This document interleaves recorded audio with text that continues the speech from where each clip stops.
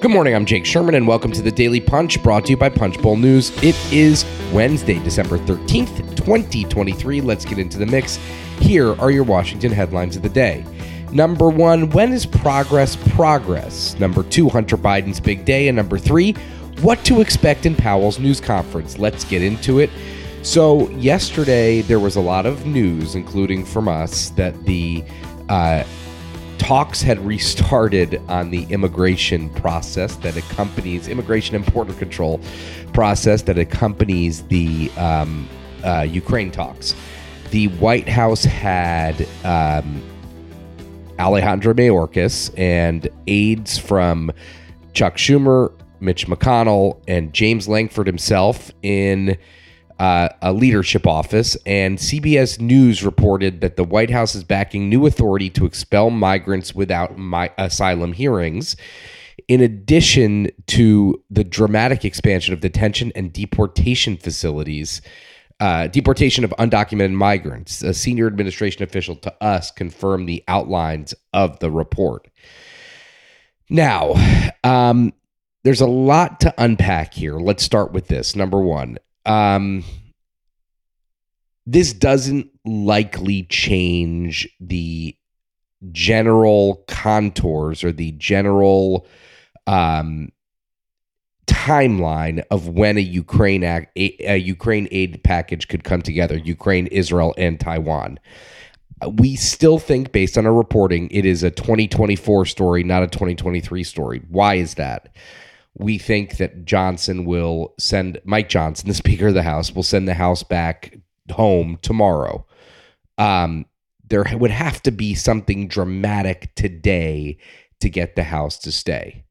Now, all of that said, can negotiators find something that Mike Johnson is okay with? Now, Johnson is in the loop here. He's being kept abreast of the process by aides who are in touch with senators. But the White House's decision, and I understand it, but the White House's decision to start with the Senate is not a recognition of reality in the Capitol as it exists today. The deal here would be to start with Johnson and cut a deal with him and jam it through the Senate. But Johnson has not been a reliable negotiator in the sense that he is unwilling or unable to make tough decisions. He's never negotiated a major piece of legislation, nor has his staff. He's already in hot water with conservatives over his ever-changing positions on FISA and government funding. And I don't see how he could get an immigration deal, which is why he's saying H.R. 2 is the way to go. And we quote Jim Jordan this morning basically saying he needs everything to revert to Donald Trump's position on the border, including the border wall, et cetera, if he is going to provide aid to Ukraine. Now, then he has to then the process and the negotiators have to deal with the left. The left is pretty worked up about this deal.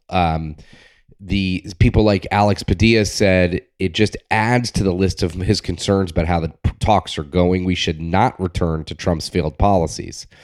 So put this all together. This is really, as we say in the newsletter this morning, going to test when progress is actual progress. We will be all over this today and going forward tomorrow and Friday and, next week. But listen, if you take the bull case here, the bull case would be that they get some sort of deal and they bring the chamber back next week. Both chambers. I'm not sure I see that happening. There would have to be a major dynamic shift. But listen, the administration is engaging now. It didn't really engage when this was a James Lankford only proposition. So we'll have to see how this all plays out over the next couple days. Today will be very important. Number two story of the day, Hunter Biden is due on Capitol Hill today for his closed-door testimony before Oversight and Judiciary on the House side, obviously. But, Abby Lowell, who is Hunter Biden's lawyer, who also famously represented Jared Kushner and Ivanka Trump, has said he's only willing to allow his client to testify publicly to avoid misrepresentations of what he says. Now, if Hunter does not show up for his deposition today, Jim Jordan told us he's definitely considering holding him in contempt.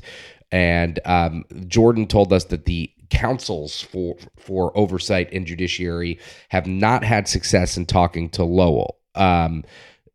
So this is a very interesting moment for Hunter Biden. He should, of course, he's due on Capitol Hill today. And again, let me reiterate, the odds are that he won't come. That is what all the senior aides and Jordan, not even Jordan himself, but all the senior aides involved in the process tell us that he is not. They don't expect him to come to Capitol Hill today. So another dramatic day and by the way, this comes today as the House is getting ready today to vote for a impeachment inquiry. That's going to happen today as well. Number 3 story of the day, Jay Powell's presser today at the end of the Federal Open Markets Committee meeting is all about 2024. Watchers of the Fed are going to look at the final interest rate move for 2023 as a harbinger of what will come for 2024. People are expecting rate cuts, but Brendan Peterson, our great vault lead, says that he expects Powell to make an effort today to chill those expectations and label them premature. So the Hill is going to be watching this very closely because the rate hike campaign is grating on some people's nerves. And people like Ann Wagner, who chairs the Capital Markets Subcommittee on Financial Services, says she's been alarmed by weakening investor appetite for U.S. Treasuries. So this will be something that the Hill is watching very closely, and we will be watching it as well. And with that, leave us a rating and review. You could subscribe to Punchbowl News at punchbowl.news. Have a great day and stay safe.